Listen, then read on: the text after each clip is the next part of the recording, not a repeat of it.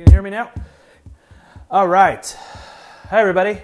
Welcome to another episode of Stock Talk here on Periscope. My name is Aman. I'm an investment coach here at Sage Investors, and this is episode 60. 60, the big 6-0. Wow, I've done 59 of these things already.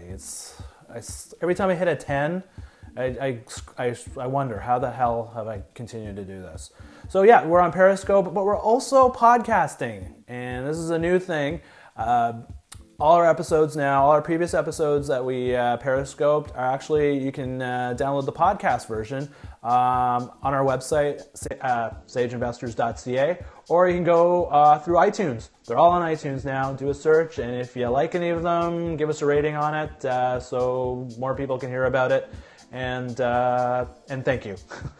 So yeah, this is episode 60, and today I want to talk a little bit about something I'm hearing about a lot more, which is about millennials.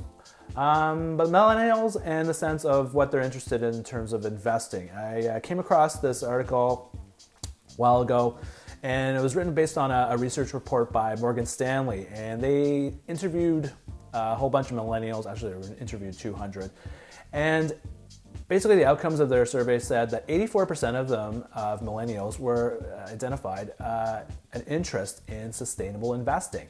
And they also indicated, more interesting, that they were twice as likely to invest in a stock if the company's value proposition and what the company was all about, the products that they were, had a very sustainable development component to it. And it's interesting, and so it's interesting. Morgan Stanley, right? Why is Morgan Stanley doing a research survey with millennials? Well, they're doing it because they can then figure out what kind of products to sell. So if you find out there's a general consensus out there with millennials that, hey, I want to be more socially conscious and more, I believe, about sustainable development. Well, guess what? Guess what's going to come? They're going to start cranking out financial products that are going to cater to, with a theme around it of sustainable investing. And guess who they're going to target it to? They're going to target it to millennials. And so, fine, that's business. They're running a business. They're trying to sell financial products. It's interesting, though, that a lot of research that I've read about sustainable companies that are in portfolios and ETFs out there that adopt a sustainable investing theme or sustainable development theme is they tend to not be very profitable. They tend to be very great companies to invest in and really great companies to work for, and do make contributions, positive contributions to society. But from an investing perspective, why do we invest? Again, it's about making money. And the reality is a lot of these sustainable development with a heavy sustainable are just not as profitable. Yet we're seeing a surge of products out there telling people, telling a specific market that here's what you want sustainable development, it's great. Interesting enough, in my personal case, I've been sold on this too, and I'm not even a millennial. I'm a Gen X guy, which is strange because the thing is, sustainable development, why is it only one segment of society is interested in? I think all people want to live in an environmentally better world and a more conscious world and a more socially conscious world. I don't know why it's like we have to slice and dice people about it. So I don't know. That's my little thing about it. Interesting. But sorry to get off the tangent, but with my robo, I have a certain amount of money that I have invested with a robo advisor because I'm trying out that service, see if this model is a really legitimate model. And so they set up my portfolio, and they've been managing my portfolio for almost 2 years now, or part of my portfolio for 2 years. And interesting, a few months ago, I received this email from them, from my robo advisor, from my robot, talking to me about a whole new portfolio they've created called a socially responsible portfolio, which consists of a whole variety of ETFs that cater to investing in baskets of stocks which are of companies that are more socially responsible or have a social responsibility component to it. And so it's starting. I'm talking about like companies are marketing products, and it's starting. And I find this whole socially responsible, social sustainable investing kind of theme right now to be a very flavor of the month kind of thing. And I've talked about flavor of the month investment opportunities before, and a lot of times they work out really great for the company selling these products, but for the investor holding these products, it tends to not be a great thing. And one of the themes I talk about is making investment decisions. It shouldn't be just making it based on one criteria, i.e. buying a stock because it pays a dividend. Well, that's great, but if the company suddenly goes out of business, then that dividend, having it with a dividend is not such a great thing. Same thing here with socially responsible investors, so sustainable investing. Just because a company or an ETF invests in sustainable investing initiatives doesn't mean it's a great investment.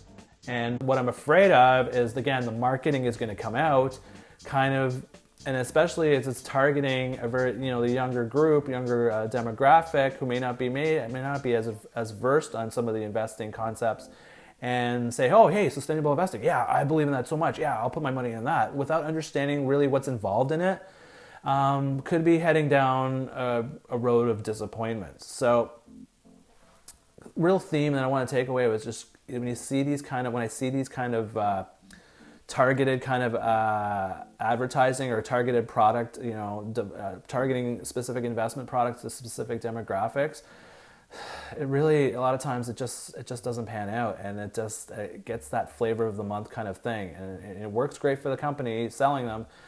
But a lot of times it's the investors holding the bag, and I just want to put it out there saying, just be careful. You know what? If you want to get into this stuff, you want to invest in sustainable and get into sustainable investing kind of companies and ETFs and stuff, do it. But do your homework. Understand what you're investing in. Understand the risks associated with it.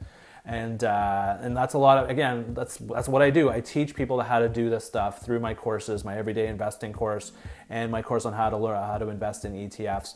I teach people how to do these kind of things. So I don't want to dissuade people from going into sustainable investing ideas. Just do your homework, understand the concepts, develop a framework, and more importantly, make sure it's consistent with your overall investment ideology, and not kind of like, well, I'm going to sell all my other stuff so I can put all my money into sustainable investing products. No. You need to consistently stay the course with your investment plan and your investment ideology. If you're all about sustainable, if that's your core value system, then maybe not investing in these companies may be a thing to do. Just do something locally, like just purchase products and services. That's a different thing. To have that value proposition of being more socially conscious. That's more emotionally a better way to do it. It may not be, from an investing side of it, a better way to go.